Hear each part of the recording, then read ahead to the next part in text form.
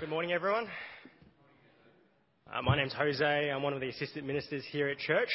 It's a great joy to be with you and looking at God's Word. But I must be honest, I feel like today's task is a little bit difficult. Today's passage isn't the easiest one. How do you feel when I say that the king in this story represents Jesus? The first few times as I was trying to understand this story, I couldn't help but think that this king is horrible. I wonder if you feel the same. This story might be shocking, it might be a bit hard to understand, so let's pray for God's help as we look into it. Dear God, we thank you so much for giving us your word today. Please give us clarity to understand what you're really saying. And Lord, please give us wisdom to respond to it rightly. And we pray all these things in Jesus' name. Amen. Now, Jesus, he's telling a story, but let's start by setting the scene. Who is he talking to? In the verses before, we see a big crowd following Jesus. But Jesus, out of the whole crowd, he showed special attention to a thief and traitor named Zacchaeus. Jesus loved Zacchaeus when everyone else hated him. And so he explains himself in verse 10. He says, "The Son of Man," he's talking about himself, "came to seek and to save the lost." Verse 11 says, while they were listening to this, he went on to tell them a parable.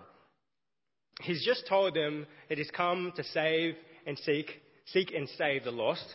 And now he tells them a parable. A parable is a story with a deeper spiritual meaning. If we read all of verse 11, we see, while they were listening to this, he went on to tell them a parable because he was near Jerusalem and the people thought that the kingdom of God was going to appear at once. You see, Jesus, he's on a mission to correct and unsettle the people's wrong expectations of the kingdom of God. The people, they believe that Jesus is going to Jerusalem to be crowned king. They're expecting him to be the hero who rescues them from the Romans.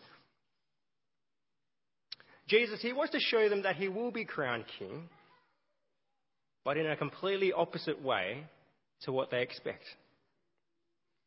And the people, they believe that the kingdom of God is going to appear at once. Jesus, he uses this parable to say that the kingdom of God is definitely coming, but not yet. Not yet. It's kind of like retirement. And for those of us who haven't retired yet, we know that retirement is coming. But that doesn't mean that we can just kick back and relax now. Now is the time to work. In this parable, Jesus tells the people that now is not the time to retire and rest. Now is time to do the work that the King has given us to do. In other words, while we wait for our King Jesus, we must do his work. While we wait for our King Jesus, we must do his work. He begins in verse 12. He said, "A man of noble birth went to a distant country to have himself appointed king and then to return." And the man of noble birth, he wants to go to a distant country to be declared king in his home country. So he first goes to that distant country to ask for the authority to be king. He's not going to that distant country to try and be king over that foreign country. It sounds a bit weird, but Jesus' listeners would have understood him perfectly. And this actually happened in their recent history. Around 30 years before Jesus was speaking, Archelaus went to Rome to ask Caesar to give him the authority to be king. As we said, Israel is under the power of the Roman Empire. And so Caesar, he's the real king over the Roman Empire, and Archelaus has to go to him to ask him if he can be king over the Jews. And this is what the man of noble birth in Jesus' story is doing. And while he's away, he gives his servants a job to do. Verse 13. He called 10 of his servants and gave them 10 minas. "Put this money to work," he said, "until I come back." The 10 servants are given 1 mina each. A mina is about 3 months' wages. They're told to put this money to work. And the master's going to be away for a long time. Can they be trusted to do the master's work that he has given them to do? But we also see that there's trouble for the master. Verse 14, his subjects hated him and sent a delegation after him to say, "We don't want this man to be our king." Same thing happened to when Archelaus went to Rome. A group of people followed him and they said, "We don't want this man to be our king." But Archelaus was not a good man. In the story that Jesus is telling, do the subjects have any good reason to hate the king, to hate the nobleman? It doesn't look like there's any good reason for them to reject him as their king. They just hate him. But they don't get what they want. We see in verse 15, he was made king, however, and returned home. Then he sent for the servants to whom he had given the money in order to find out what they had gained with it. The master wants to know if the servants have been trustworthy with what he has given them. Have they done what he told them to do? So the first one came and said, "Sir, your miner has earned 10 more."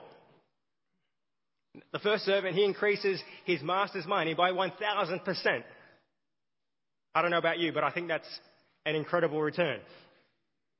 And the second servant came and said, "Sir, your miner has earned 5 more." So, in response to the first servant, he said, "Well done, my good servant."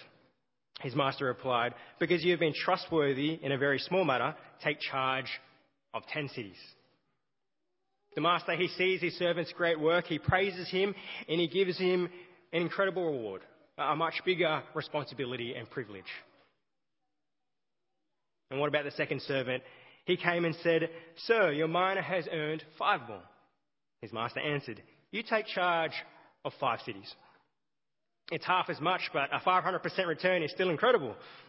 So the king rewards him too. What pleases the king? Obedience and trustworthiness.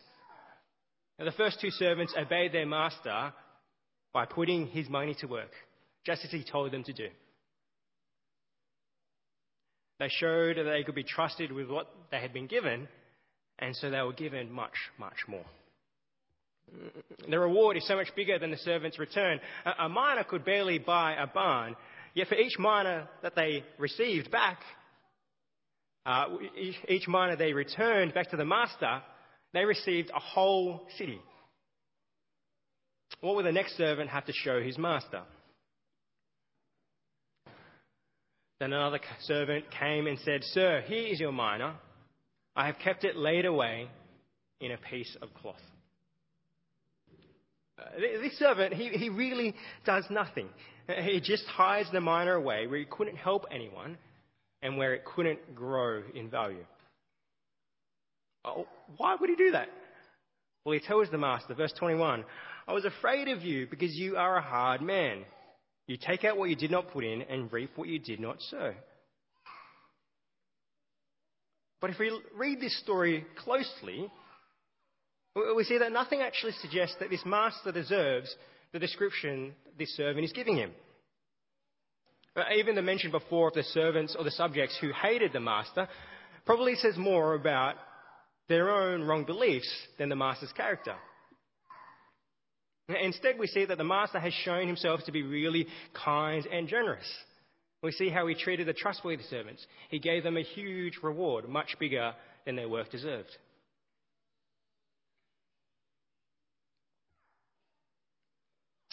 But the third servant, he doesn't know his master. He believes his master is a hard man. He says he takes what he doesn't put in. Now, can you imagine your co-worker saying, our boss is really harsh. He treats us all unfairly. I'm really scared of him. So you know what I'm going to do? I'm going to do nothing. What would you say to your co-worker? Wouldn't you say, no, that's not going to please our boss. He'll be angry with you because you've not done anything. And some of you might have seen this picture of me and my parents. You would know then that my dad is very proud of his garden. My dad, he planted all the fruits and vegetables in his garden.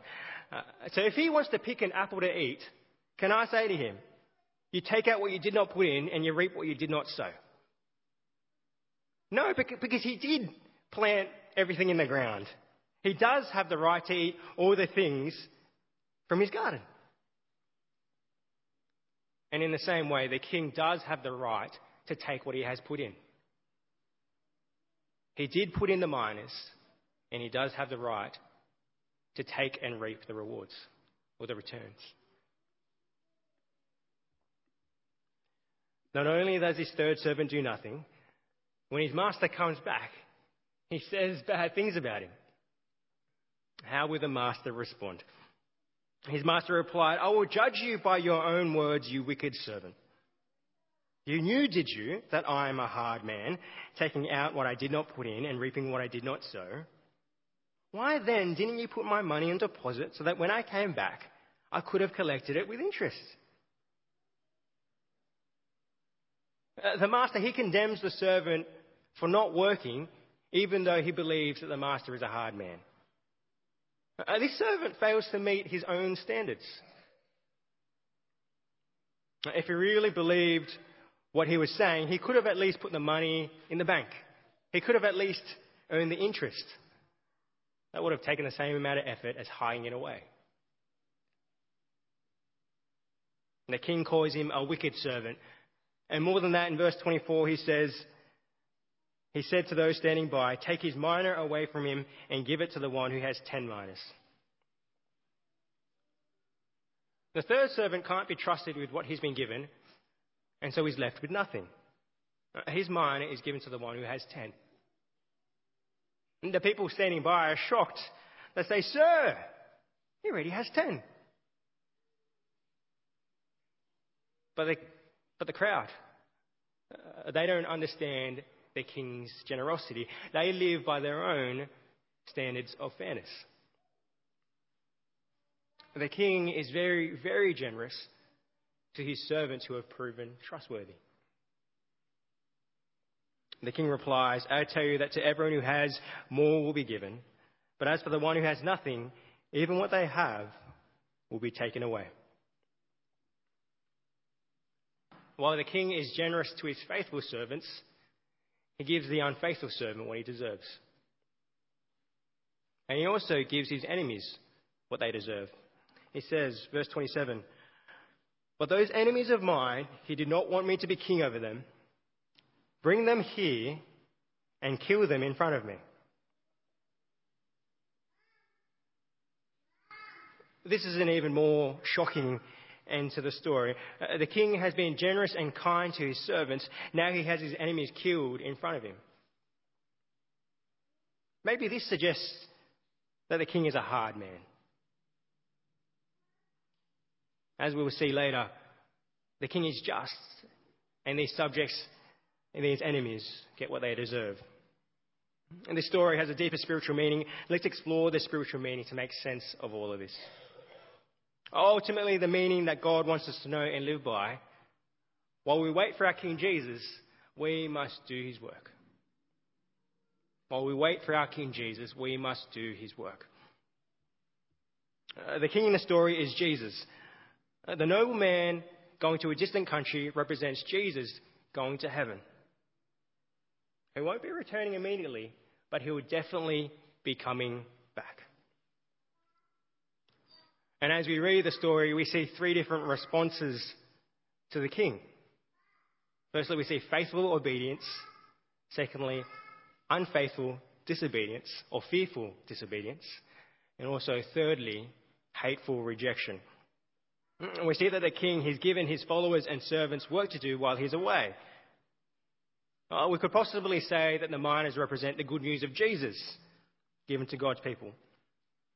But what we can know for sure is that Jesus gives his servants the responsibility and privilege of doing his work.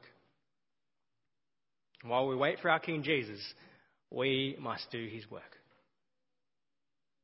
When Jesus comes back, his kingdom will be fully established forever. What is he looking for? He's looking for faithful obedience. He will reward his servants who have done his work. And his servants will see that the reward is much better than the work they did.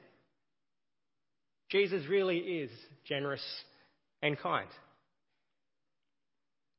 One servant gained 10 minas and he was given 10 cities.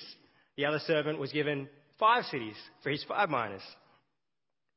Is this parable teaching that Christians receive different levels of reward when Jesus returns? I don't actually have a short answer for you today. Maybe you can tell me your answer. But if there will be different rewards, will the ones who will be given less be unhappy? No. An illustration that I found helpful is that everyone is given different rewards, like different sized cups. That's what all the trustworthy servants receive. And everyone's cup is completely full. So they will be full of joy and praise for their King. On the other hand, if we don't accept who Jesus really is, we will receive the opposite of rewards. The wicked servant was left with nothing because they didn't do the work of the King. And they didn't do the work of the King because they didn't accept and trust what the King was really like. They're like someone who claims to be a follower of Jesus but has no real trust or relationship with him. By the way that he's responded, he's rejected the King. They think they know what will please the King, but they're wrong. And we can make the same mistake. We have to ask ourselves, are we really doing the work our King Jesus has given us to do? Or are we doing nothing? Or are we working for ourselves instead of King Jesus?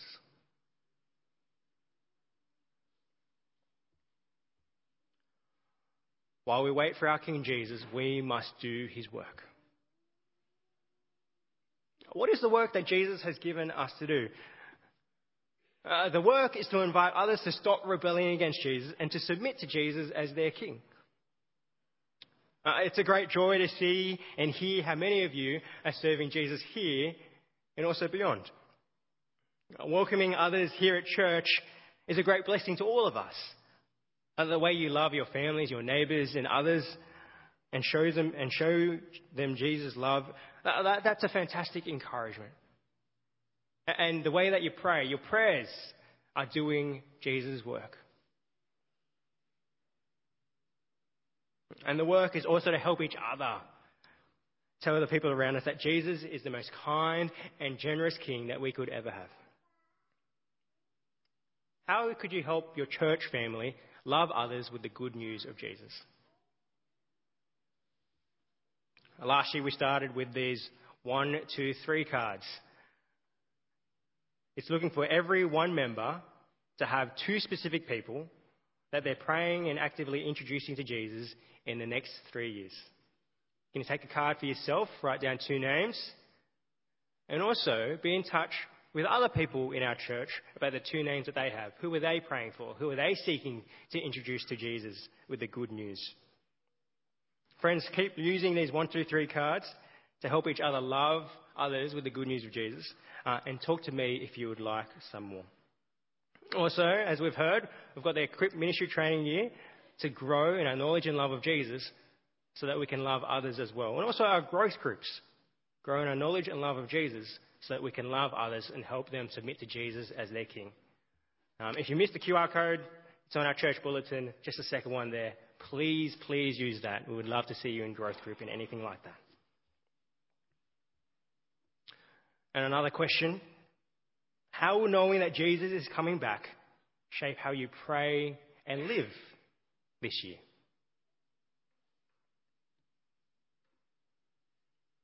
You might have some thoughts. A helpful next step will be to talk to a friend from church about how you're committing or recommitting to serving your King Jesus this year. And if Jesus is our King, we've got to live with him as our King in a world that doesn't want Jesus to be King. You see, most people are living as Jesus' enemies.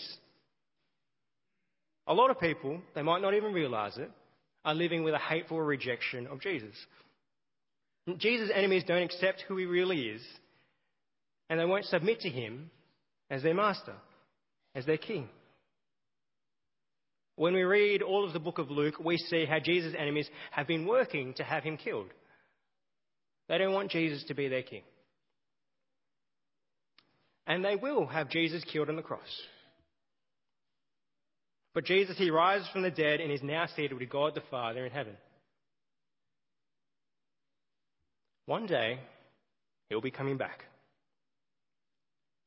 What will happen to those who have hated him and rejected him as their king?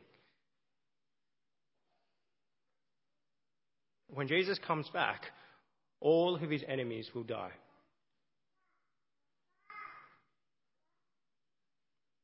This is a warning to everyone who rejects Jesus as their king. Jesus has been warning us again and again and again.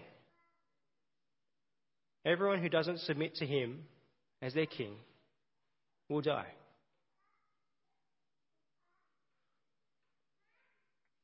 Are you horrified at the king's final judgment? Judgment should horrify us. Everyone who rejects Jesus as their king will die.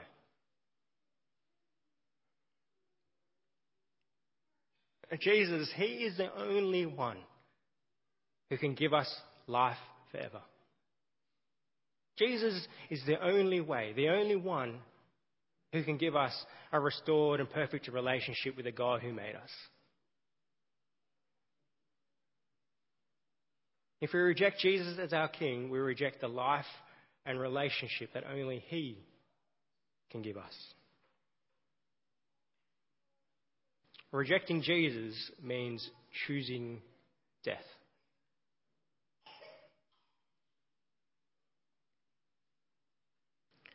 If we assume Jesus is harsh and unfair, we can try and reject the reality that he exists and choose not to do what he says.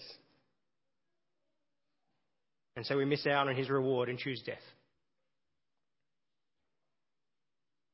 We've all lived as Jesus' enemies. We all deserve to die for how we rebelled against Jesus as our King. But Jesus, he kindly offers to forgive us for how we have rebelled against him. There's joy in receiving Jesus' forgiveness, his kindness and his generosity. We need to trust him and submit to him as our King.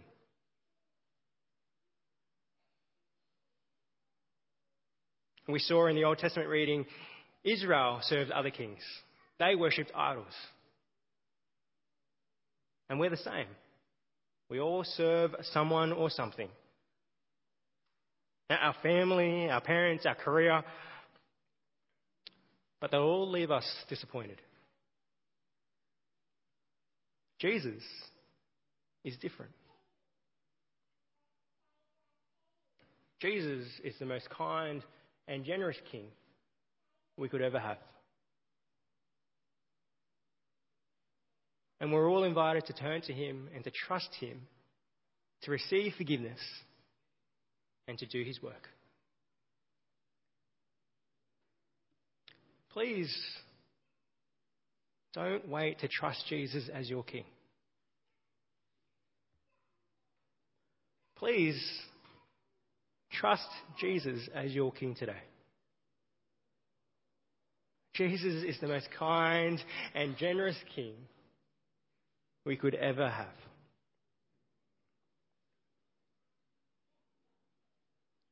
Now today we're living in a time where King Jesus has gone away. And when Jesus comes back, what will it be like when you stand before him? Will Jesus praise you and say, "Well done, my good servant"? Will he say, "You wicked servant"? Or will you stand as his enemy and choose death?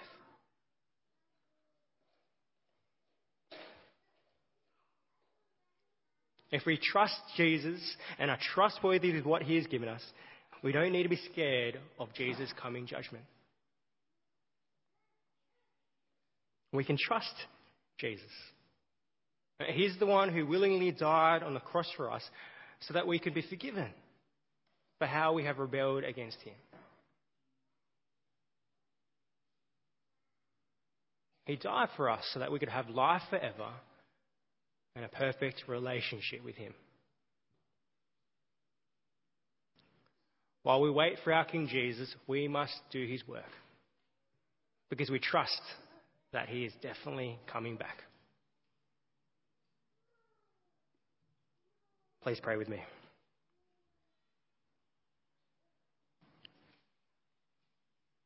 Dear Jesus, we thank you so much for being a kind and generous King. And Lord, as our King, thank you so much for giving us the responsibility and privilege of doing your work. Lord, we pray that you would help us to be trustworthy servants, to do your work even when we're tired, even when we're busy, even when we're sad. Lord, please help us to be trustworthy with your work, with everything you have given us. And Lord, we pray, if any of us here are your enemies, please change and transform our hearts so that we would willingly choose to worship you and serve you as our kind and generous King. And we pray all these things in Jesus' name. Amen.